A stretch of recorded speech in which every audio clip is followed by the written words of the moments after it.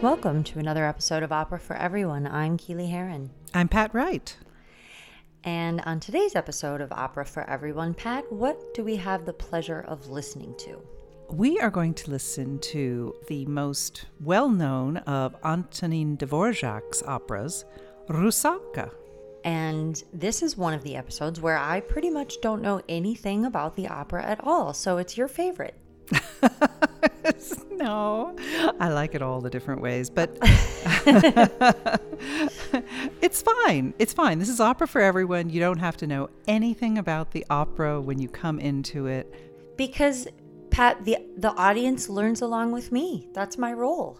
That's the idea. Opera is for everyone. Rusalka is a story that if you don't know what Rusalka is or have never heard the name before, you might have heard of The Little Mermaid. Oh, yes. I do remember this part. Okay, good. Well, what do you know about The Little Mermaid? What I know about The Little Mermaid comes primarily from the Disney version. Okay. But I believe that it was based on a fairy tale by Hans Christian Andersen. Yes.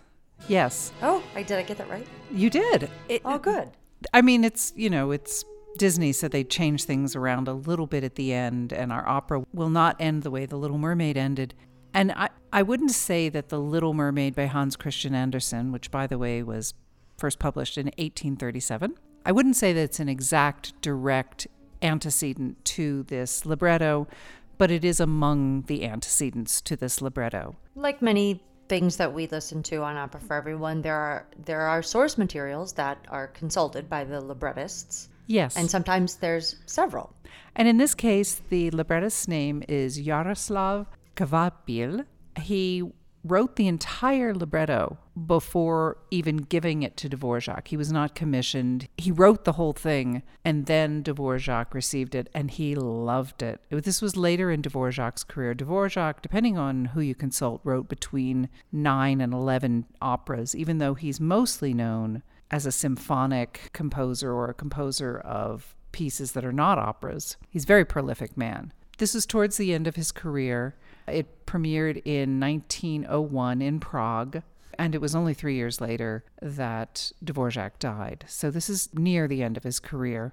The source that Kvapil directly credits with inspiring him to write this is the story Undine by Friedrich de la Motte Fouquet. He's a German, which was published in 1811. And it is yet another telling of the story of these watery female spirits, these water nymphs. And Friedrich de la Motte Fouquet was not the first to do this. You could even maybe take it back to consider the Odyssey and the Sirens.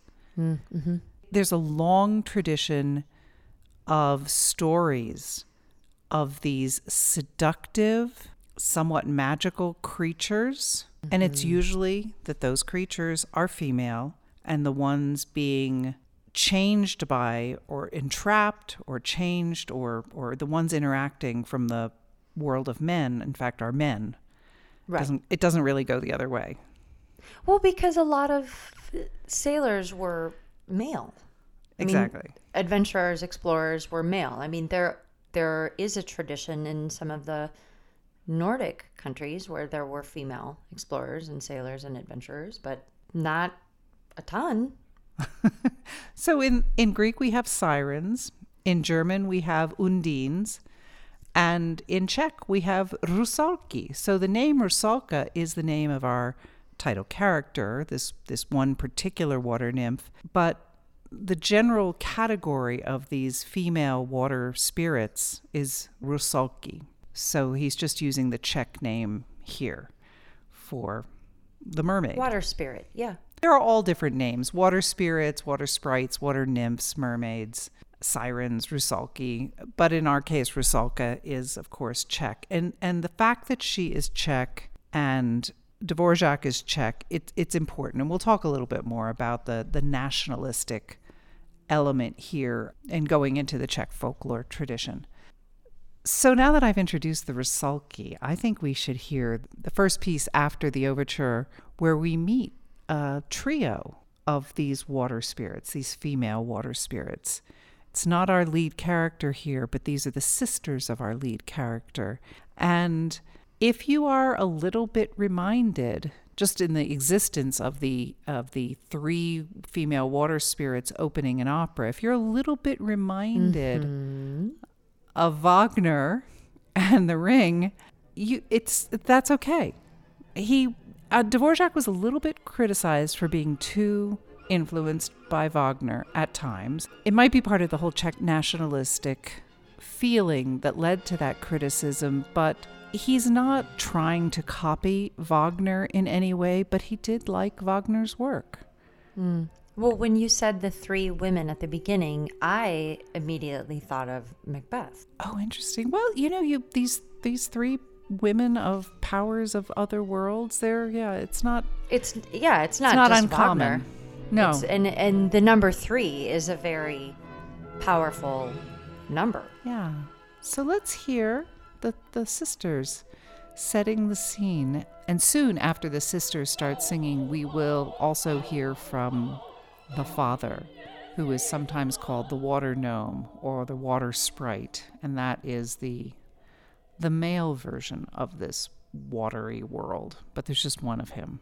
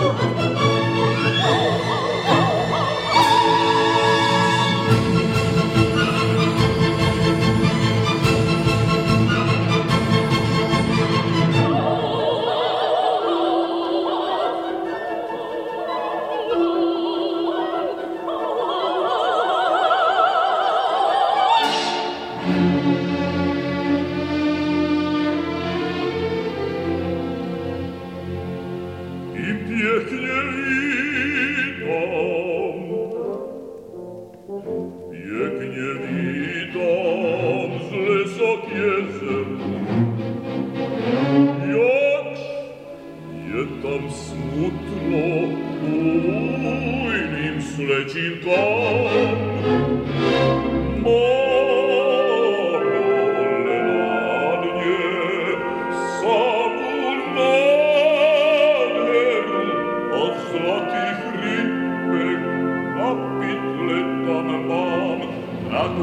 квит, руку своен нам, посречинце княп, за нож пихит, за носили к нам. Посмаку видали, только се нас напити,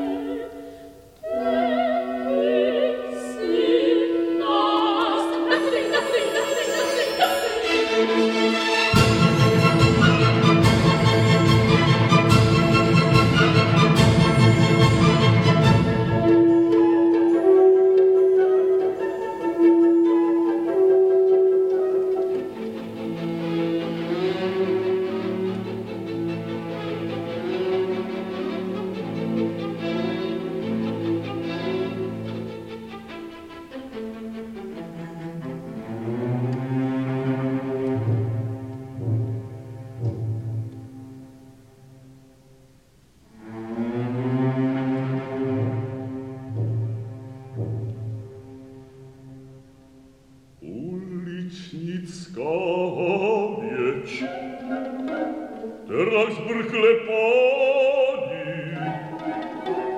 orem, dolem, polem, inum mladi,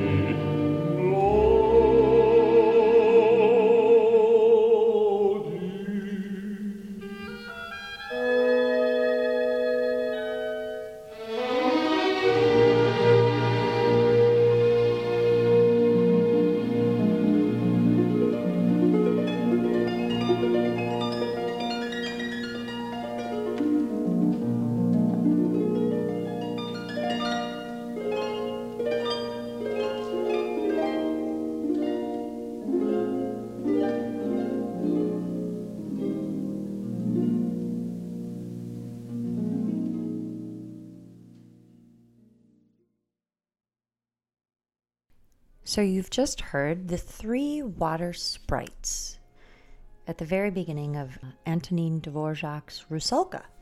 And I Yes. liked that, Pat. I really enjoyed that music. It was very bold.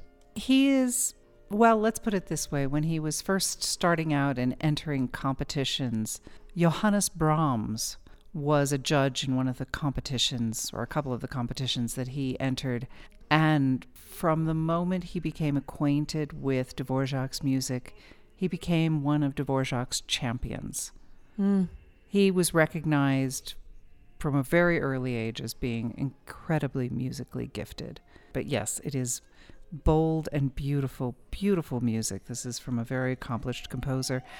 And part of what's happening in the piece that we just heard is we're setting the scene of the place where Rusalka comes from. Mm-hmm. She is from this magical world. She is from this Yeah. lush, watery world of these playful sisters, of this strong father. And this is her world. But in our next piece, we're going to hear her interacting with her father, who I kind of just want to call Vodnik at this point, which is how I read the Czech, Vodnik. Instead of the water spirit, the water sprite, the water gnome, because it gets translated all kinds of ways. But I like the name Vodnik. Why not? It sounds like a strong, It does. kingly water king person. So right after that, yes, right after the introduction that you've just heard with the setting the scene with the sisters and Vodnik, Rusalka enters. And she has a conversation with her father, and she will say to her father, I'm not happy, I have a sad story. And he wants to know what the problem is. She says, well, I want to leave my home. I want to get out of deep waters. I want to be human. I want to live in the sunshine. I can't imagine he is very happy about that. He's not happy about it, but he's also a little more understanding than I was expecting him to be. Rusalka says, I learned from the tales I did not know that they have souls of which we are deprived, and that to heaven rise these human souls when men die. So that is part of this age-old story of these women in the water, is that they don't have souls. This was introduced by a German writer in the 16th century, this concept that they don't have an immortal soul like a person has, except they can earn such a soul by marrying a human man. Which I think would be difficult if you didn't have legs, you know. Well, she's understood from the stories that she can't go to heaven, but she's fallen in love with this man that she's seen, and she also yearns for that part of the human experience, having a soul, and having a soul that will then have an opportunity to go to heaven. Interesting, in the Slavic take, the Slavic heritage of the Rusalki, it's not necessarily believed that they are these soulless creatures of the water. It's believed that they came into existence, this is a little rough, but that the Rusalki came into existence because they were girls who had been drowned in the water, or they were born illegitimate and were not baptized, and so were not considered eligible for heaven. Oh. And so these spirits of the water in the Slavic tradition, from what I've read, are these Lost. unclean, dead, lost creatures. And so there is a yearning to want to reconnect with the human world. So it's a lost soul. It's interesting how these stories evolve. And I never would have thought of that it was about children that were lost because they were illegitimate or they drowned or whatever. But it's you can see where those stories would evolve in that way. And it sort of makes sense. That's just a little bit of the background and the Czech heritage of the Rusalki, but none of that is directly confronted in the opera. In the opera, she simply tells her father that she yearns to have a soul like the humans do, to be in the sun, to be out of the water. And she's fallen madly in love with this man. Well, and of course, all I can think about is The Little Mermaid, where she sings, I want to be where the people are. Yeah. I want to see them dancing. Well, there's going to be dancing in this as well. Not yet, but we'll get to some dancing on Earth.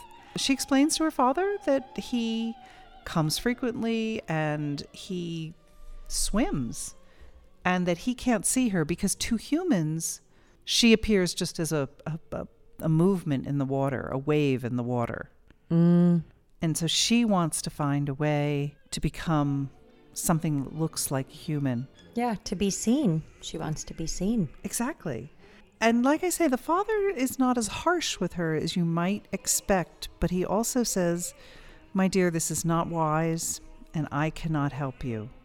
But he does say, there is someone who can help you.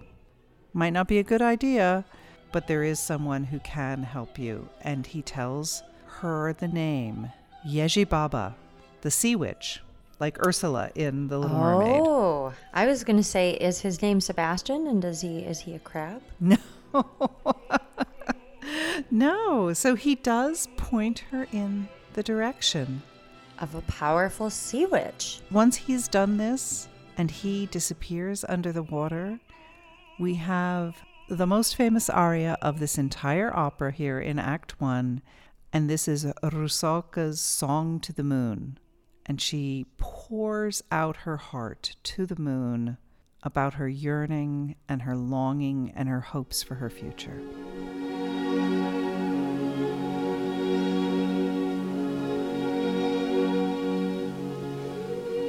Si ciò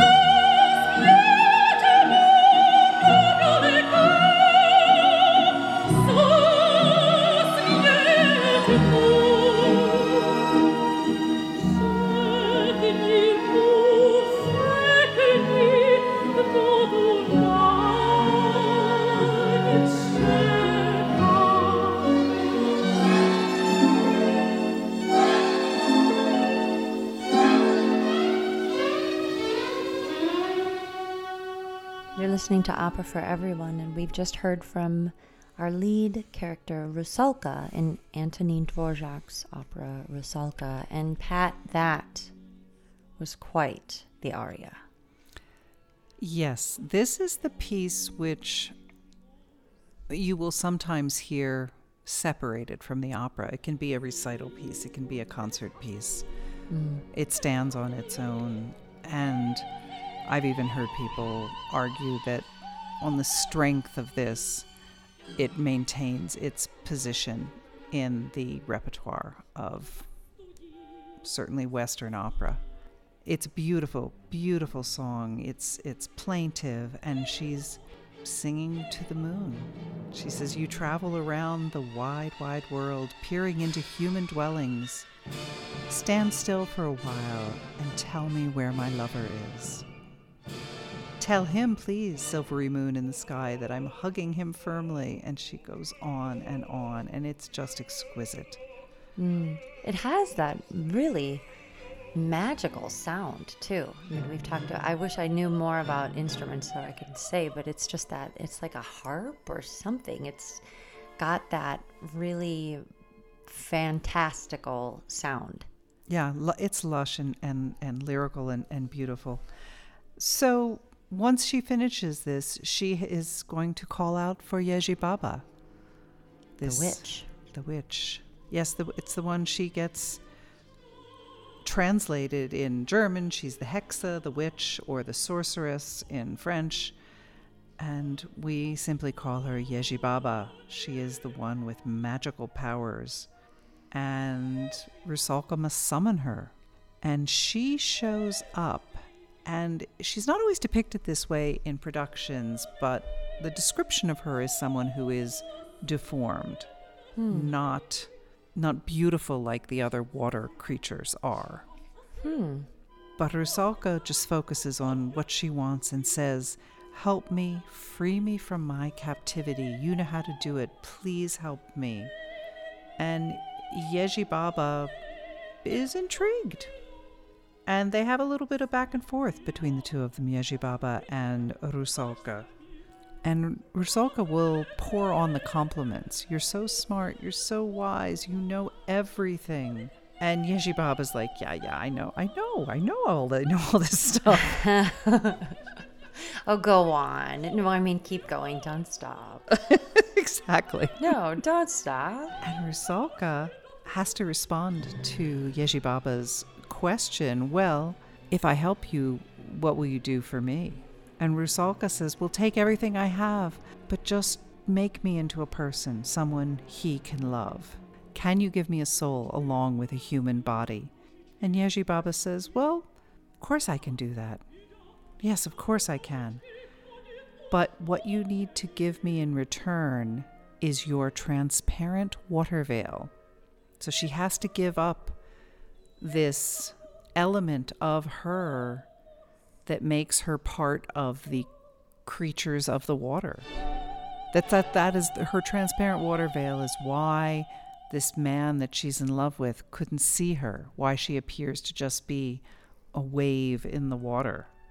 And Yeji Baba wants to get one thing clear with Rusalka before she carries on. She says, "You must understand that if I do this for you, you will have rejected your home world. You don't get to come back. You will have severed ties with everyone and everything you know from your home." And then here's the kicker, which you probably know, "But to all human beings, you will have to remain mute." What? Interesting thing for an opera singer to ask for, hmm? Yeah, well, so, okay. So she'll be visible to him, Yes, she'll have a human form. but she won't be able to speak. She'll have no voice. She will not be able to make a sound. And Rusalka, with really not much thought at all, says, "If I'm allowed to know his love, my tongue I will gladly sacrifice." Seems a bit extreme. Would you recommend such a sacrifice to a young girl seeking love? No. Absolutely not. I mean, I don't have a sense of smell, and that's a big bummer. But not being able to talk? It'd be rough. Yeah. It would hamper communication a little bit. Mm-hmm. I suppose she could learn sign language. And Yeji Baba warns her, if you do return to your native waters, your lover will also find his end here. Forever he will share with you your curse, your eternal damnation. So, in other words, she's got to be all in. She's got to win his love. He's got to marry her. Otherwise, she's an outcast from both worlds. And she just says, well, my love will counteract this magic. She is confident. She is sure. She is so eager to be in the world of the humans, eager to be with this one particular human man, that she says, yes, Yeji Baba, you can do this for me. That's great. And she doesn't spend a lot of time dwelling on all these warnings.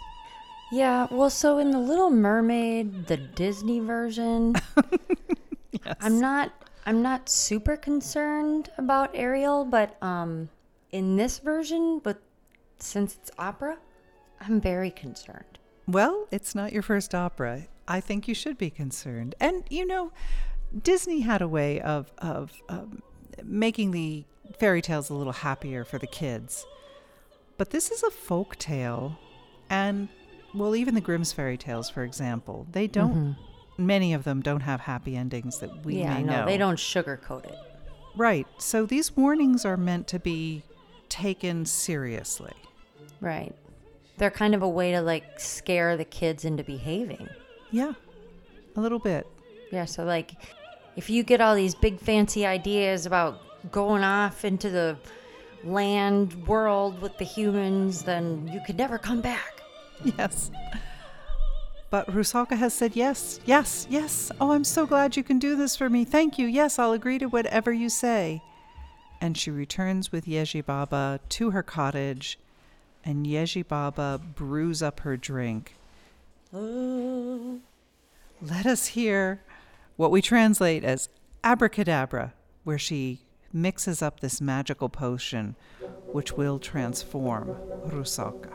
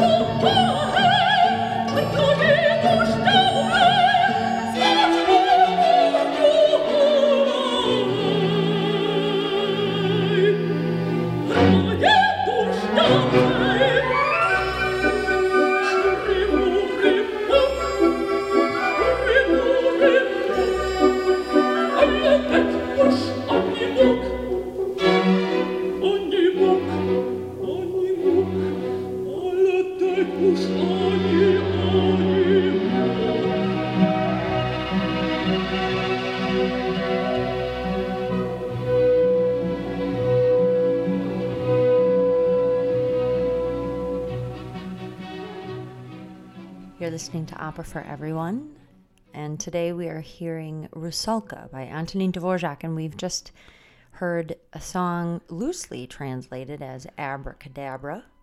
That's from the witch works her magic. Yes, so our witch Yeji Baba is turning Rusalka into a human, and there's no going back. There's no going back. And right at the end, she says, well, your tongue is going to feel like wood, and from now on, not a word. And we hear Vodnik say, oh, poor pitiful Rusalka. And then we transition quite quickly to the world of men. And we see a hunter, and we see the prince, and they are chasing their prey.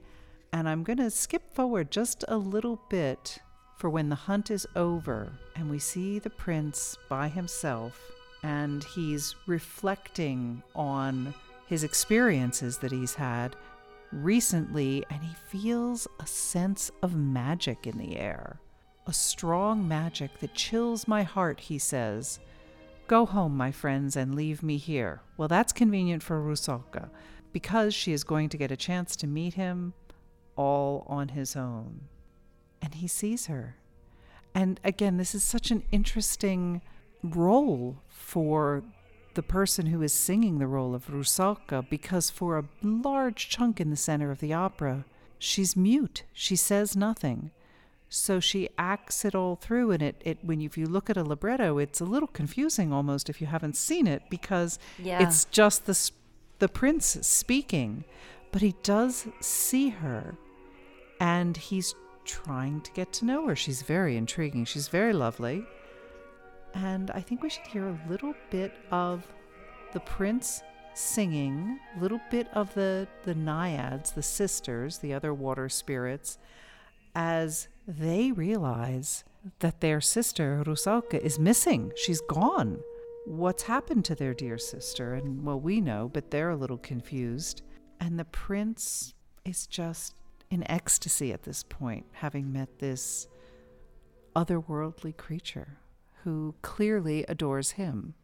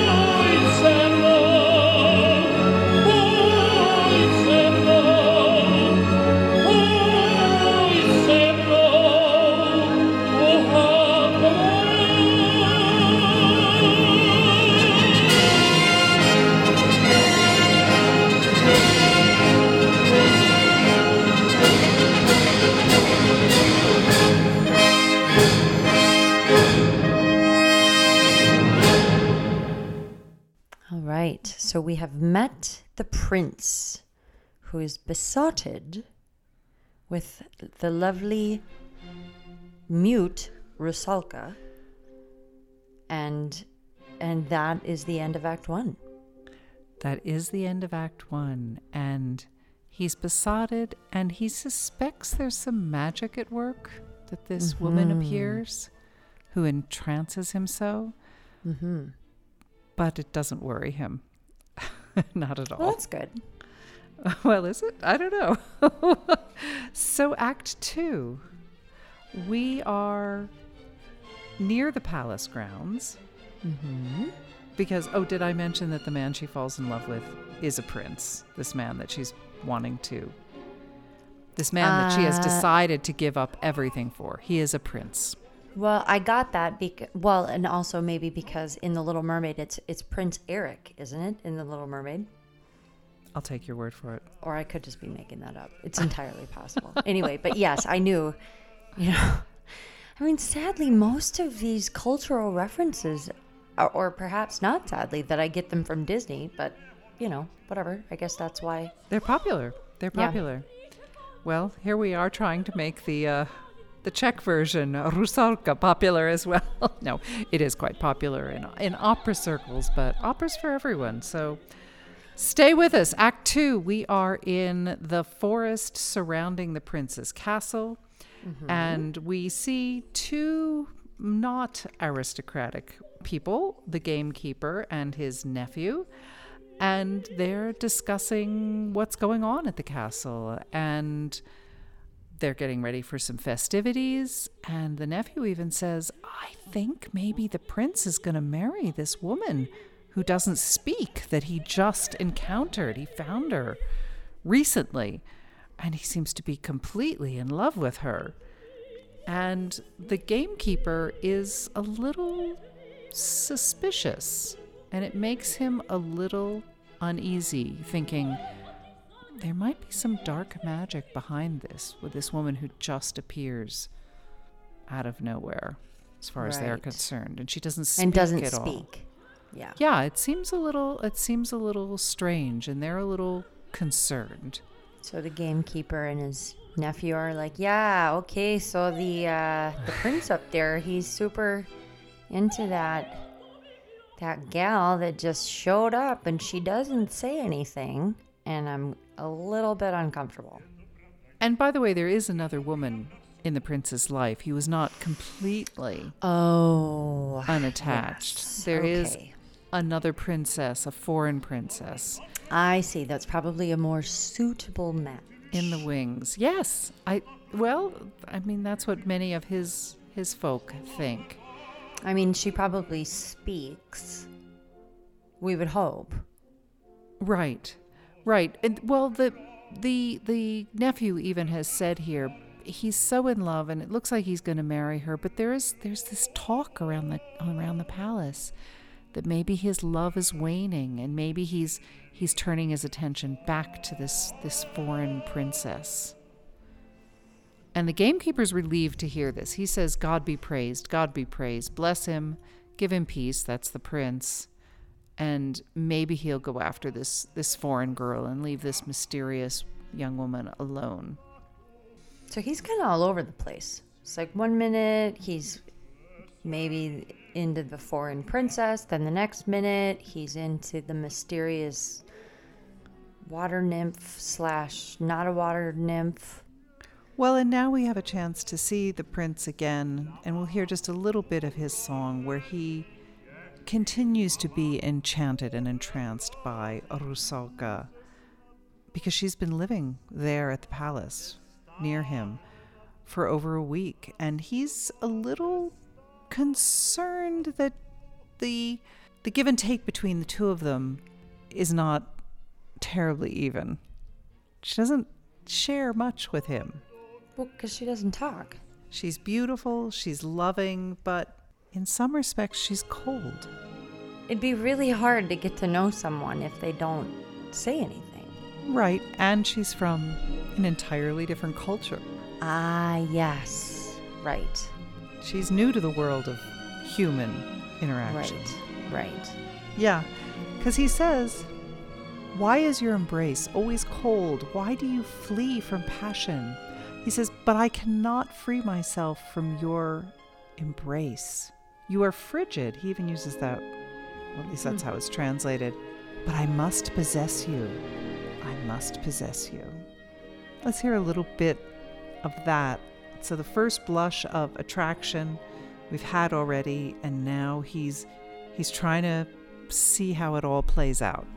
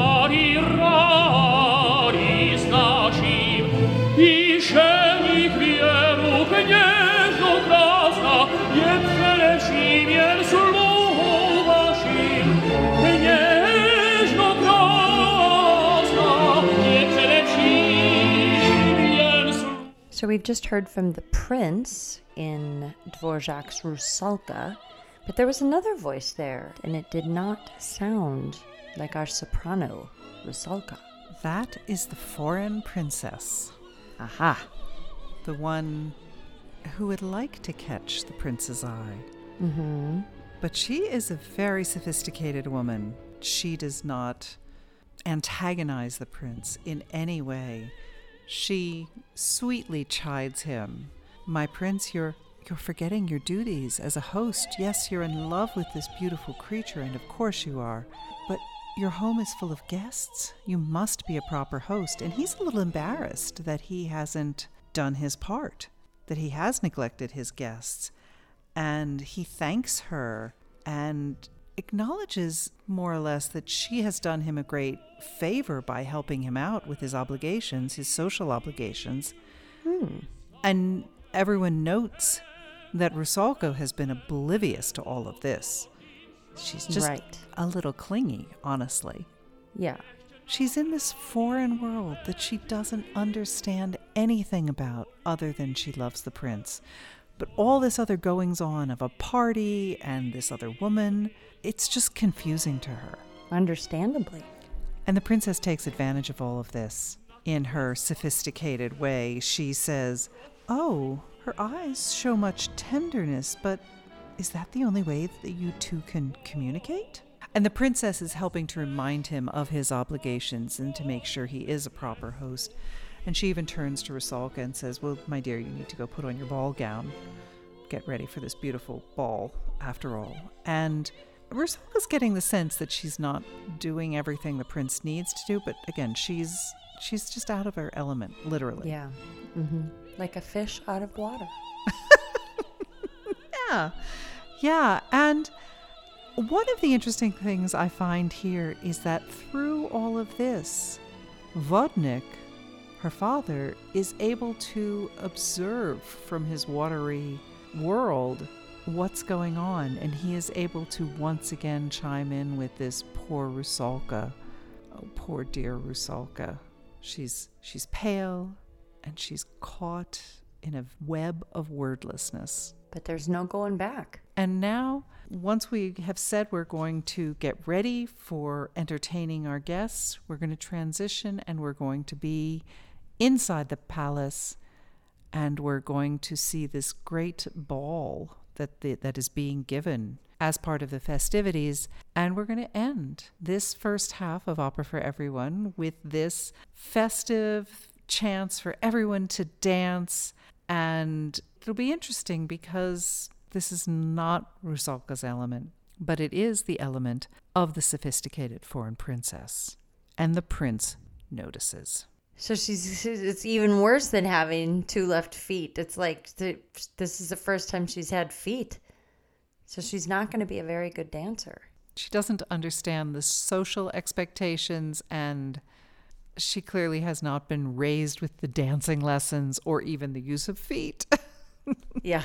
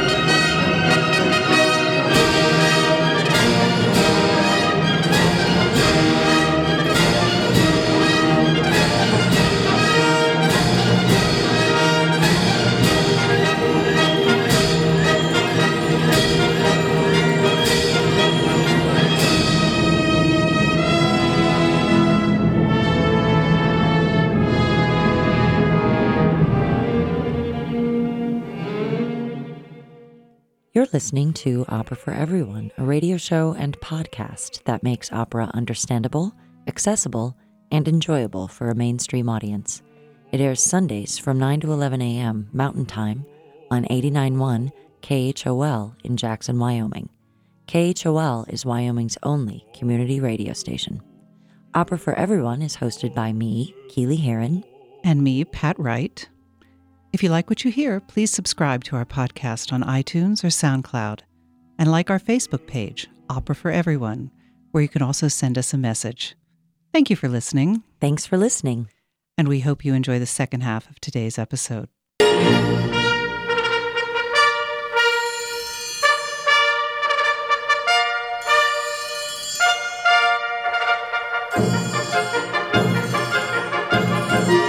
Welcome back to the second half of today's episode of Opera for Everyone. I am Keely Heron. I'm Pat Wright. And on today's episode, we are listening to Rusalka by Antonín Dvořák. And as we begin the second half of today's program, I'd like to take a moment to recognize the artists who appear on the recording that we are listening today. So this is a recording that was made in Prague in 1961.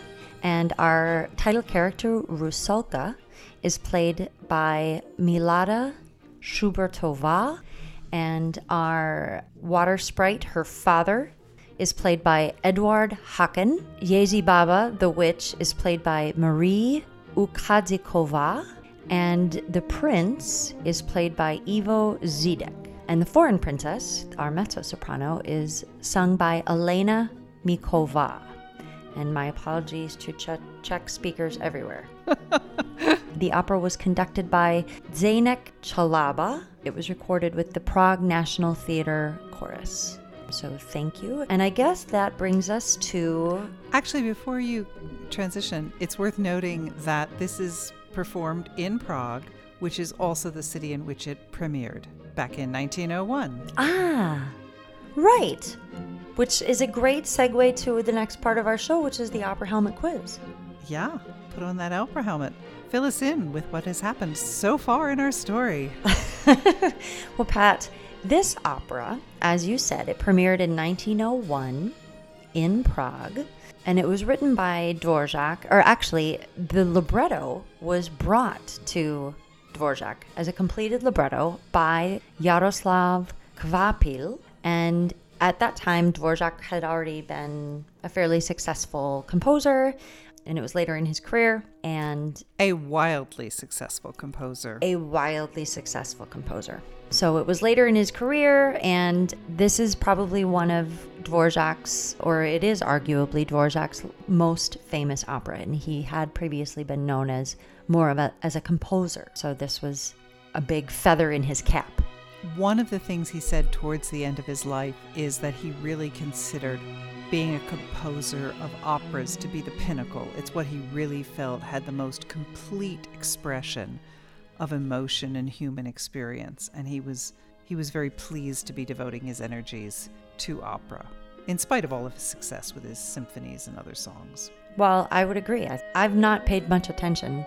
Well, we all know that my attention is not great. But no, I like the music on this is gorgeous. So it premiered in 1901, and the story is set in sort of a mythical place that begins in a water world inhabited by sprites known as Rusalky in Czech. The story of Rusalka is loosely based on The Little Mermaid, which was a fairy tale by Hans Christian Andersen written in 1837. And this interpretation features the lead character Rusalka, who is a water nymph, and her three sisters. It also has her father, who is known as Vodnik, or a water sprite, or water gnome, or water king, or whatever. And we begin the action in our mythical water world with her sisters singing about how happy their life is in the water. And then we meet her father and Rusalka is saying how she's in love with a human and he comes to swim. And he can't see her because she is a nymph and appears to him just as a wave. And she's saying to her father, Vodnik, I would love to be part of his world. I'm in love with this man and I want to be human so that he'll see me and he'll fall in love with me. And I want to have a soul and I want to live in this human world. And uncharacteristic of opera characters, her father's like, yeah, okay, that sounds like an okay idea. Let's go see the witch. And so... With some caution, yes. But normally a father in an opera is like, absolutely not. But he's like, okay, well, he takes her to the witch. So we meet the witch, Yezi Baba, who is, we're not really sure if she's a white witch or a black magic type witch, but she has special powers. And so Rusalka cozies up to her and says, Yezi Baba, I would really like to go on land so that I can marry this prince or this human that I'm in love with. And Yezi Baba says, okay, I can for sure do that for you. All I'm going to need is your invisibility veil or invisibility cloak or whatever it is that makes her... Your water veil. Your water veil, which makes her appear as a wave and otherwise invisible to humans. And on top of that, also, when you go into this human world, you will be mute. You will not have the power to speak. You won't be able to say a word. So Rusalka considers this briefly and she's like, okay, yeah, that sounds good to me. Okay, let's do that. So she surrenders her water veil and her voice, and Yezi Baba does an abracadabra aria where she transforms Rusalka into a human. So Rusalka goes on to land, and the prince is having some kind of a hunting party or something. There's a big festival going on, and he feels overcome by some kind of a magical spell. And he dismisses everyone. He says, I need to be alone. He catches like a chill. So he sends everyone away, and Rusalka appears, and he is in love. And she doesn't speak, and he's just besotted and feels like he's been overcome by some kind of magical power. So he brings her back to the castle, and P.S., there's another princess that they were like maybe thinking that was going to be his bride. She's a foreign princess, but she's a very cultured and sophisticated foreign princess. And so instead of getting jealous and saying unkind things about this mysterious, beautiful, mute, magical water nymph / not a nymph, she says, okay, prince, you have a party going on here. Like, maybe you should tend to your guests, and how can I help you? And he's like, oh, okay, thank you. And then, so she kind of helps get everything going, and then says, Rusalka, maybe you should go get ready for this party. We're going to have a dance. And Rusalka is just fish out of water. She is out of her element and has exactly no idea what is going on because she's never been in this world, and she can't dance because she only just got feet like a week ago. And so they have this big ballet and this big party, and it's beautiful and everyone's happy. And then after that, we go back to the water world, and we hear from her father, and he is able to say, poor Rusalka, what's going on there? Yeah, he pops in frequently and says, poor Rusalka. Poor Rusalka. And I think is that where we left it, Pat? We left it with... Yeah, we left on the music of the party, of the ball. Yeah. At the prince's place. And the prince was like, he was thinking that he was besotted with Rusalka, but then the foreign princess kind of shook him back to reality, and she was like, there's this Rusalka's she's a little bit odd. She doesn't talk. Let me help you. And so now we're left kind of in this ambiguous space where the prince may still be besotted with Rusalka, but he may be in love with the princess. We don't know yet. We don't really know. And before we address that, I just want to add a couple more things in about Dvorak, because it's not part of the story, but it is part of the background because it's our composer. I had mentioned that he was born near Prague. He is Czech, of course, and this premiered in Prague. But I just wanted to throw in so that people know there was a 3-year period of his life, 1892 to 1895, when he was so successful he was brought over to New York City, and he worked as the director of the National Conservatory of Music in New York City for those 3 years. Oh.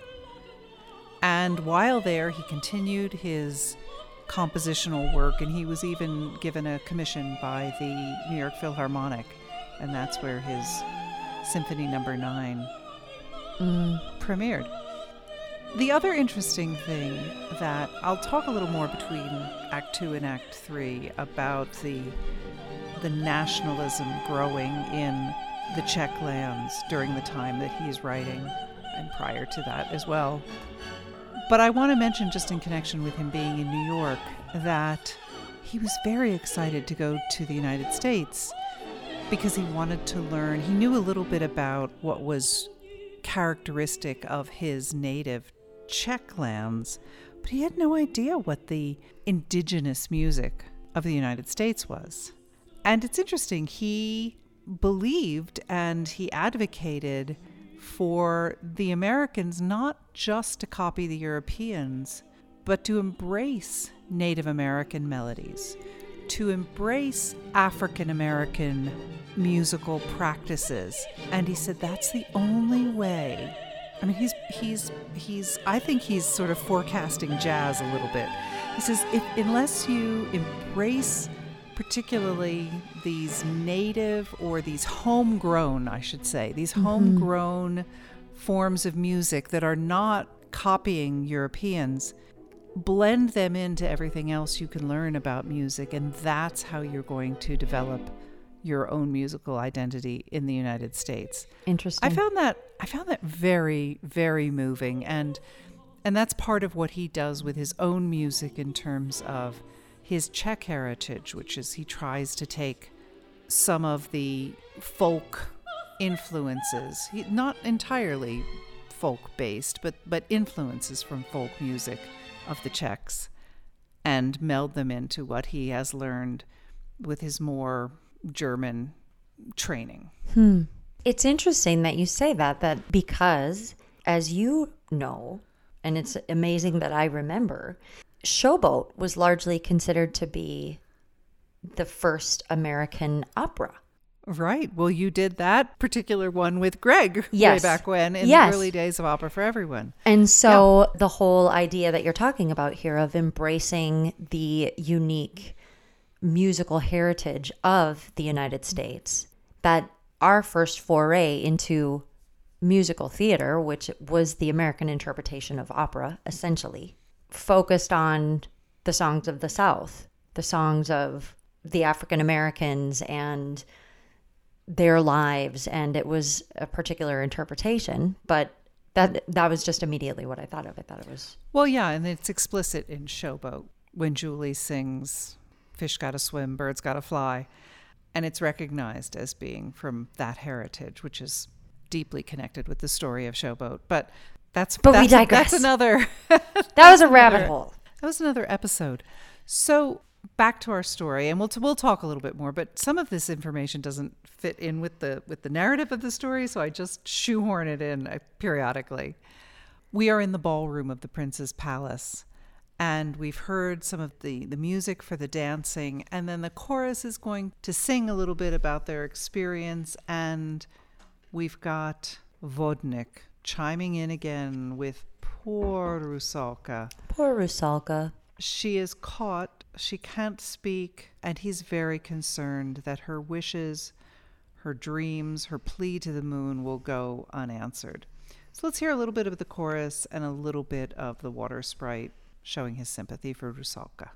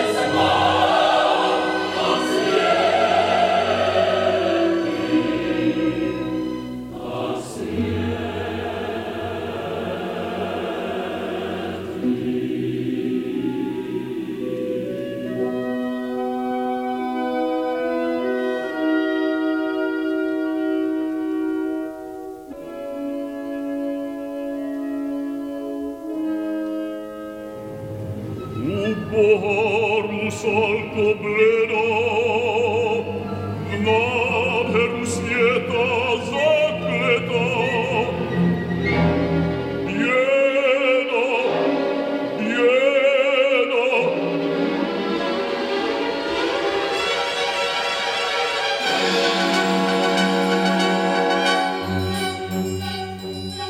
Nam podach bile knicy, sławnice,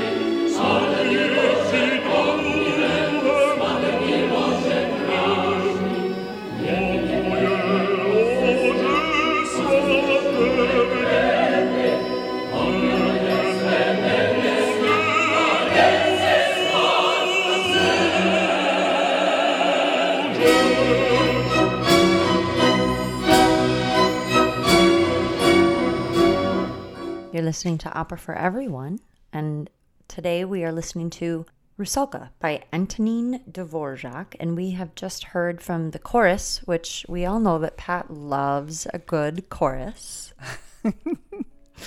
and Vodnik, Rusalka's father, and he's saying, poor Rusalka, she's having a rough go. No red roses will decorate ever your bridal chamber, he tells her. Tells us. And we see Rusalka run away, and she goes back to the fish pond. We call it the fish pond from the vantage point of the palace, but she goes back to the place that feels like home. Mm-hmm. And her father is there, and he greets her, but she knows that she can't re-enter that world as a full participant anymore. And she says, Father, save me. I've betrayed you. And she realizes then that it's problematic to get tangled up with humans. Woe to him who knows the humans, she says. Alas, another's charm has captured him. Passionate human beauty, stranger am I to him. I don't have the passion that she has. She knew how to be seductive, that foreign princess. Oh, yes, and Rusalka is kind of frigid and cold. And he uses that word several times, the prince does, towards her. And she says, it's useless. None of my charms can match this other woman's because I'm only half a person. He doesn't know who I am anymore. Her eyes are burning with passion, and I was born from tepid water. So she's having a bad, bad time. She's given up everything. And she sees that his attentions have turned towards this other woman. Yep. It's a rough day. Then we have a scene where the prince and the princess come out, and she is quite happy to display for one and all how she's charmed the prince. She says, oh, you're growing sweeter and warmer. You've changed. And the implication here is, well, to what do we owe this change? You're such a better man now. Oh, it must be me. That's more or less what the princess is saying. Well, it's important to have confidence in oneself, Pat. Oh, she does. And she is a princess. Of course. She knows how this game is played. She does indeed. She does indeed. But the prince is beginning to have second thoughts. And he's wondering what's happened to Rusalka. Any words for the prince? Where's my little fishy? My cold little frigid fishy. It's a little bit like that. But he's wondering, and the princess is, oh, you don't need her when you've got me. You don't need that cold fish lady thing, and you've got me. And the prince realizes that he really does have something in this princess. And the princess coyly says, well, why now? Only now I realize that I'm being courted. The bridegroom doesn't even know his own mind. So she points out the obvious. The prince gets embarrassed. And at this, when he turns to the princess and says, "How did I ever fall into that trap? I'll gladly tear up any contract I had with her because I'm in love with you, princess." At which point, Rusalka, who's been witnessing all this, runs out and throws herself into the prince's arms. And it terrifies him, and he says, "Well, you're cold as ice. You frigid beauty, cold and white." And he pushes her away because he doesn't want cold. Yeah. He wants that warm, burning passion Mm-hmm. that he had with the princess. And her father, of course, witnesses this as well. And he just once again... Poor, pitiful Rusalka. Yeah. Her father not only offers pity and sympathy, he literally drags her back into the water. Oh. And the prince sees this, and something's changed in him. Something's happened. He suddenly realizes there's a lot going on that he's missed. And the very final thing the princess says at the end of Act 2 is, "Into the nameless abyss of hell, hasten to rejoin your chosen one." She's like, "That's it. I've had it. I've done my best. And if you're going to keep being attracted to her, I'm not going to play your game anymore. I'm not some little fish lady." No, she doesn't say that. I'm not ready to be toyed with. She says, "Just follow her." Well, but so does she have a voice now? Or is she singing now? That she's being pulled back into the pond? She does not sing so the people can hear her. It's just that she can still speak, sing, communicate with her father. Only when she's interacting with Vodnik. Okay. All right. But we will hear more from her in Act 3.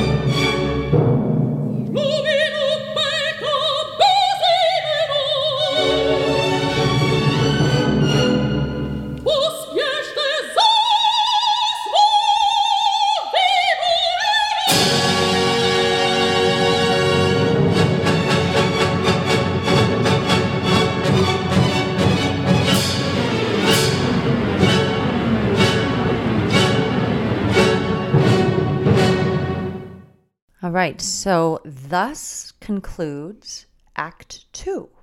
Just one act left. Was there something that you needed to remind us, Pat? Well, I wanted to speak just a little bit more about the influence of the nationalistic feeling in the Czech lands that yes, that Dvorak was part of. I'm not sure that I mentioned, I can't pronounce in Czech very well, but Karel Jaromír Erbin, who wrote a collection of folk tales as also one of those elements that helped the librettist. Jaroslav Kvapil. It helped him, along with the Hans Christian Andersen story, along with the German story, Undine, the Czech elements. These were all background pieces. And he's writing not just because he thought it would be a nice thing to do to collect some stories.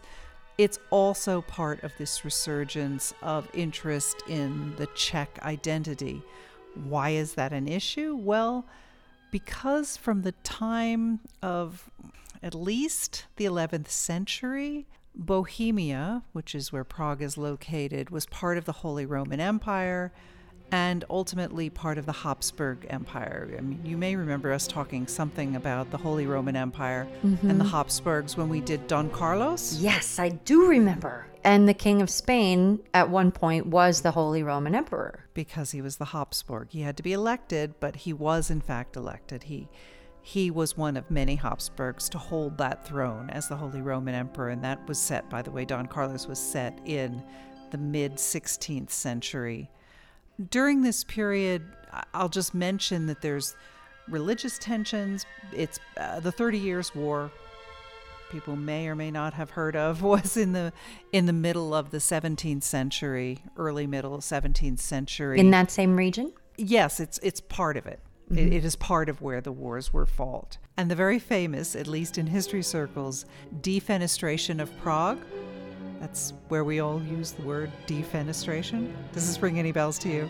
I've heard the word defenestration, and well, all it means is someone is thrown out a window, and that was part of how the Bohemian Protestants rejected the Catholic Holy Roman Emperor trying to impose his will on the people. That's crazy. So fenêtre is Yes. French for window. That's why defenestration. That's so funny. I mean, not funny, but anyway. Okay, so the Holy Roman Empire, they're rejecting it. The point here in terms of Czech nationalism is that with the fact that they had challenged the Holy Roman Emperor, when they lose this process of trying to stamp out Czech culture increased. I see. And they wanted to make sure that the Czech people became more and more Germanized. In fact, in the latter part of the 18th century, Joseph II was Holy Roman Emperor. He's the Joseph II who features in the movie Amadeus with Mozart in Vienna and all. He's the Holy Roman Emperor. He decrees that Czech language could no longer even be taught in schools. So a great many of the educated people of the Czech lands grow up with German in their school system. In fact, Dvořák's very first opera, the libretto, was in German. German was considered to be the language of educated people, of the middle class, the aristocracy, whereas the Czech language for a long time was considered common, not as sophisticated, not as elevated. Ultimately, after the Napoleonic Wars, there is another 19th century push towards restoring some of the Czech language and the Czech culture, and in fact the theater, which ultimately becomes the National Theater, is opened in, well, there's a provisional one in 1862, 1881, so we're getting up towards the 20th century here. The Provisional Theater and the National Theater are established to perform full-blown works of art, not just little sideshows, but full-blown respected works of art in the Czech language. And that was a huge deal, because before that, opera was primarily performed in German, in Italian, in French, whatever the original language was. And it wasn't until mid-19th century that they were translating some works like Don Giovanni or Barbara of Seville into Czech to be performed, and also composing original works in the Czech language. There's another effort by the Habsburg rulers to clamp down, but ultimately by the end of the 19th century into the 20th century, there is more and more respect accorded to the Czech language. And so Dvořák, you can see, fits neatly into this. He sees part of his role as an artist to elevate cultural traditions, musical traditions in his art, in his work. And to be a voice for the Czech people, the Czech language, and to advocate for them and lift them up. Right, and acknowledge and celebrate their own heritage. I would be remiss not to just mention Smetana's name. He is another composer. He is pretty much the one who helps revive. He's less than a generation older than Dvorak, but he's a great opera composer. The Bartered Bride is probably his most well-known work, and maybe we'll get to that one of these days as well. But it's a great, rich musical history, and anyone who's listened to our Katya Kabanova Opera for Everyone will know that this is, and he's about a half a generation younger yet than Dvorak, but this Czech music it's rich, it's powerful stuff, and frankly I love it. Yeah, well, like I said, I haven't necessarily listened to a lot of Dvorak, but it sounds so modern.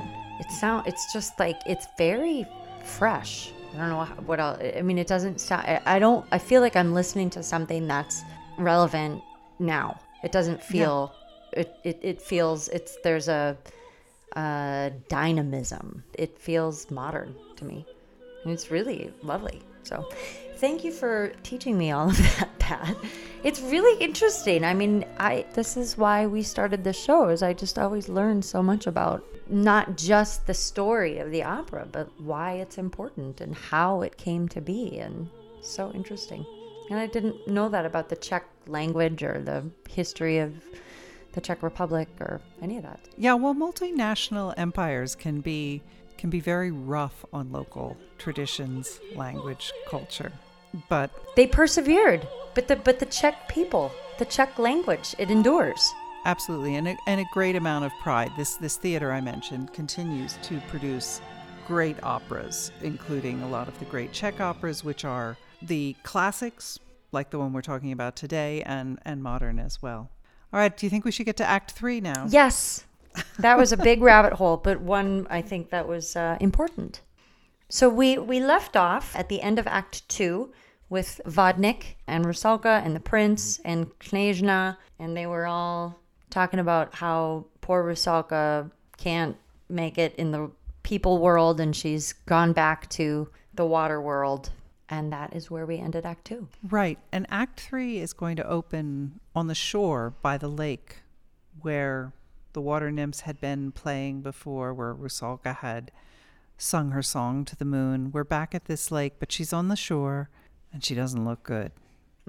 Her hair is ashen. Her eyes are dull.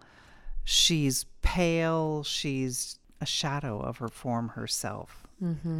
And she laments all that she's lost. She is of neither world at this point, not of human and not of water. Guess who comes out to see what she can do to help? The witch. Yeji Baba, you got it. She Yeji comes Baba. out and she says, so How's it going? things didn't go so well with the humans, did they? You want a sandwich? Oh no. Rusalka is beside herself. She doesn't know where to turn, what to do, and Yeji Baba has a few tricks up her sleeve. And she says, I have something that you might like to take advantage of. I can help you rejoin your people in the water. Let's hear a little bit from Yeji Baba.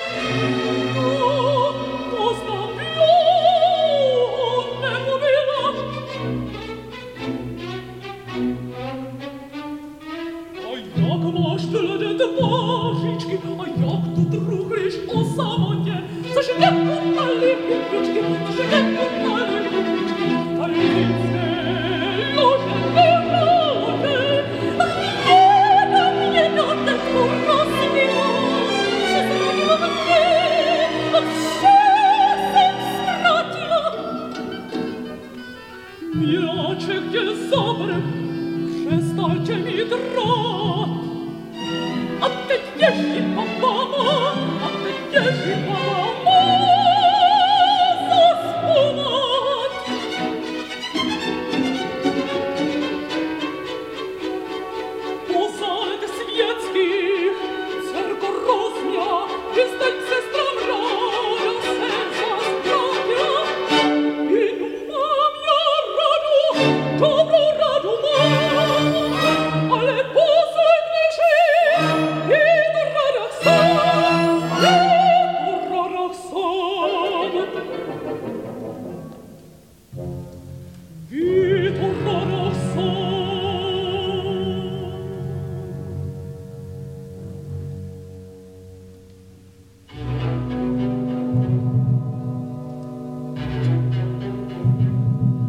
Lidsko porvi musíš světi živu prodadi.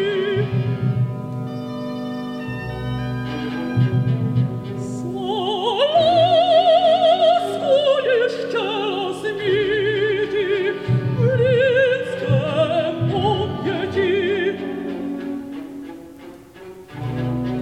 Budeš zas, čím zbyla prvé, neště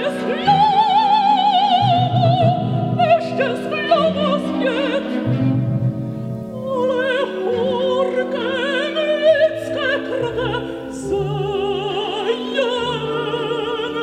ozdravět.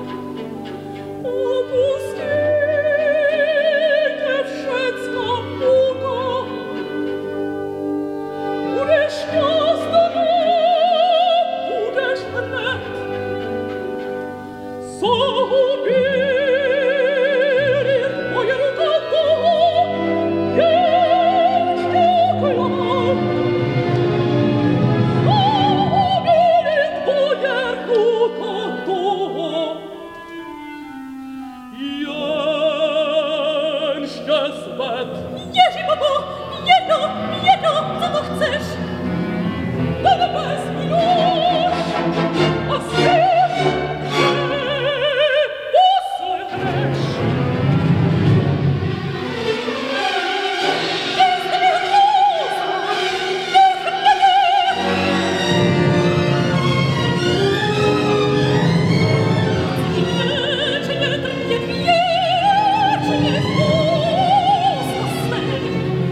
Chci věčně cítit, věčně klédbu svou, chci věčně trpět. Chci věčně trpět, věčně v úzkostech trpět. Chci věčně cítit klédbu svou, chci věčně cítit klédbu svou. Svou celou lásku zhrznou, svou bez naději chci všechno zažít. Leč on musí šťastný být. Leč on musí šťastný být. Šťastný být, musí šťastný být, musí šťastný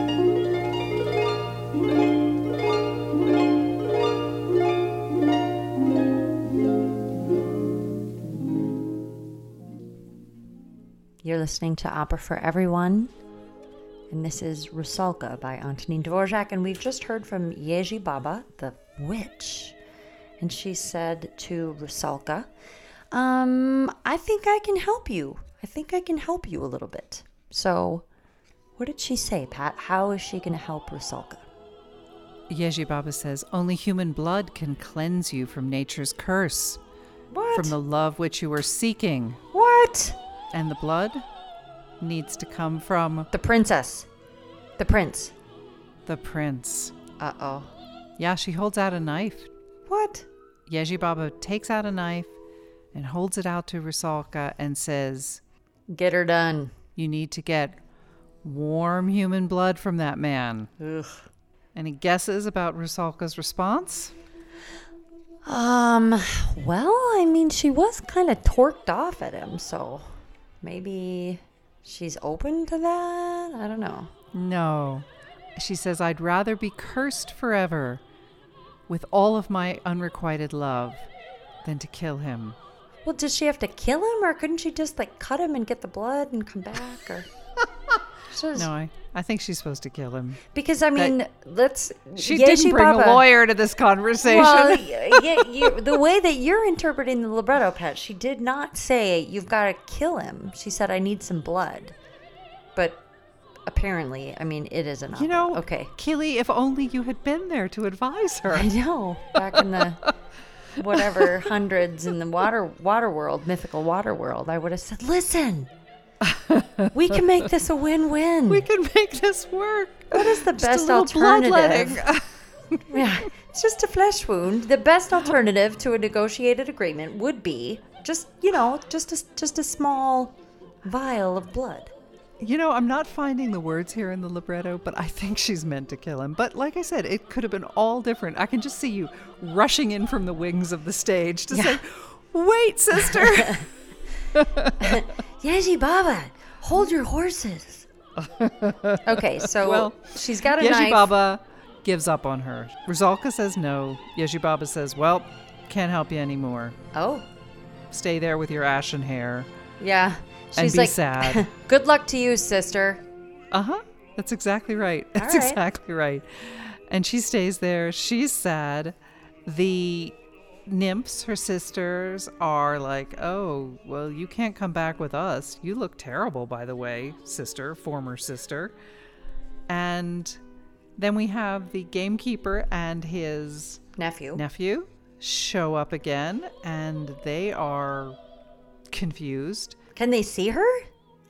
Who they see is Yeji Baba. And they have come to Yeji Baba because she is a witch with many potions. And they say, "Our prince is very sick. He needs your help."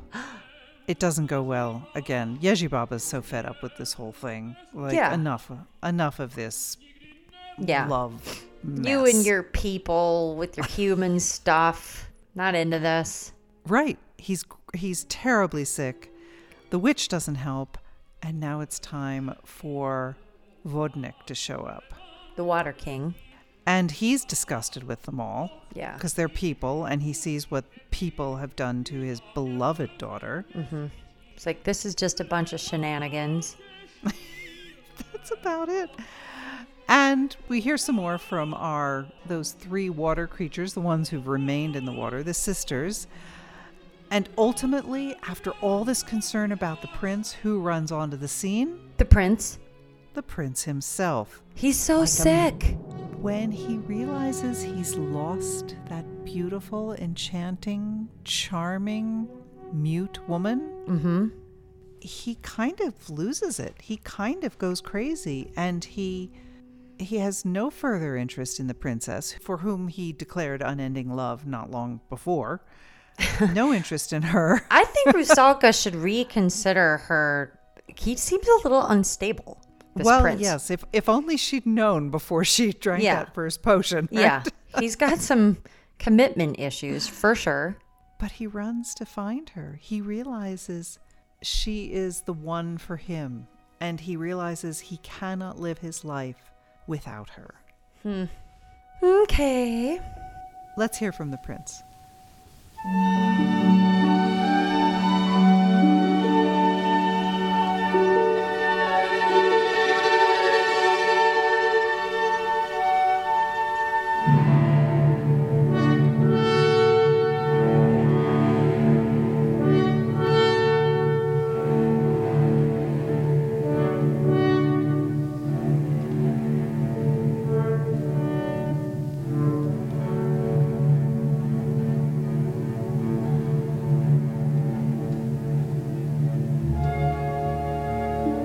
Talito birro,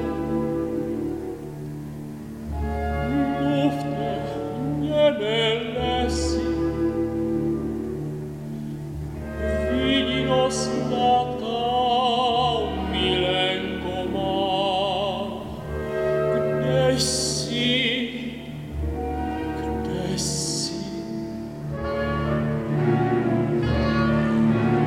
Mila moje lani, mila moje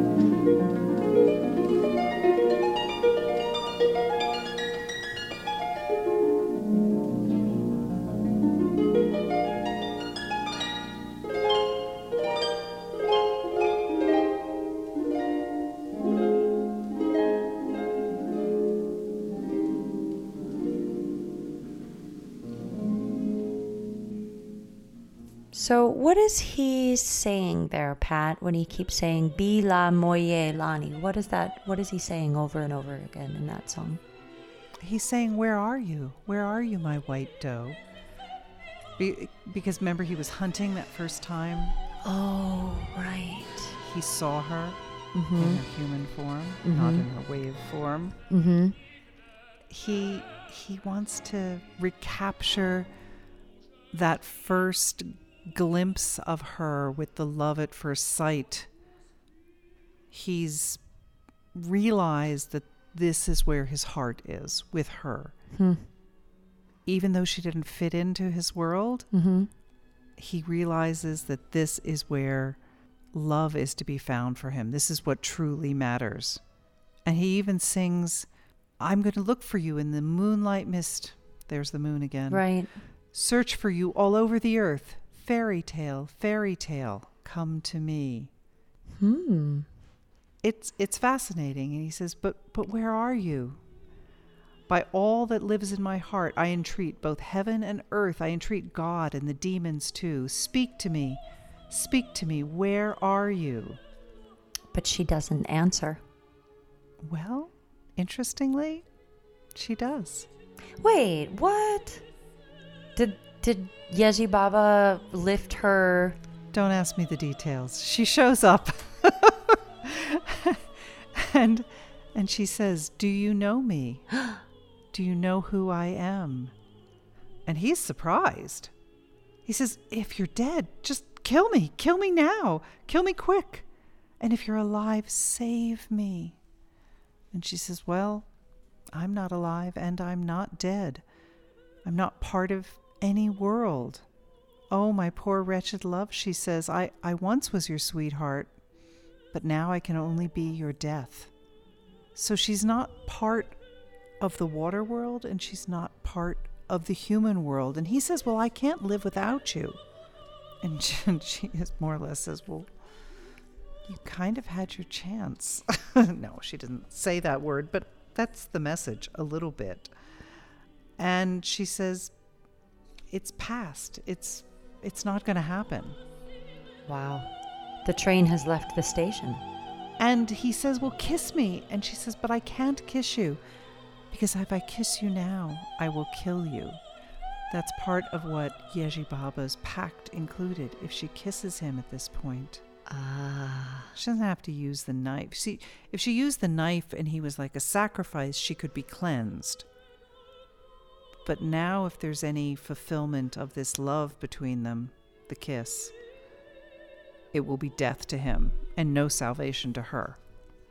Boy, Yeji Baba drives a hard bargain here. Yes, she does.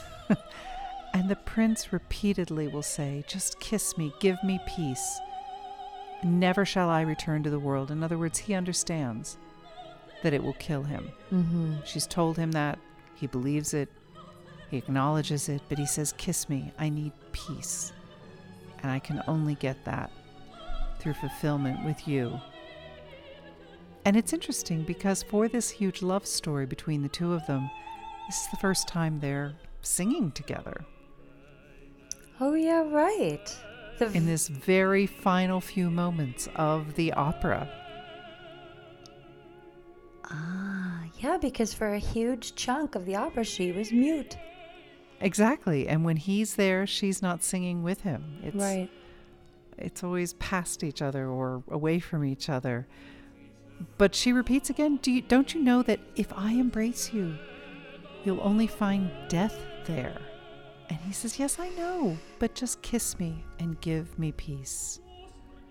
And after telling him several times and him acknowledging it, she embraces him and she kisses him. She says, my love will freeze all sentiments, yet I must take you into my arms and you will die. And he says, kiss me, give me peace. And ultimately, he dies. Finishing up, the water sprite, Vodnik, her father, will come up and say, in vain he shall die in your arms. In vain is this sacrifice, poor, pitiful Rusalka. She kisses the dead prince and says, you loved because you were good. But because you are humanly fickle, because of all which makes up my fate, God have mercy on you, human soul. So it gets back to this idea of the soul. Mm-hmm. And she is keenly aware that he has a soul, and she's asking for God's mercy on the soul. And she slips back down into the lake to be this ashen shadow of her former self for all time, not part of that world with her sisters and her father. Wow. The price of love. Yeah, humans are complicated, aren't they? So that's the end of our story. And we'll go out on the final piece of music from Dvorak's Rusalka.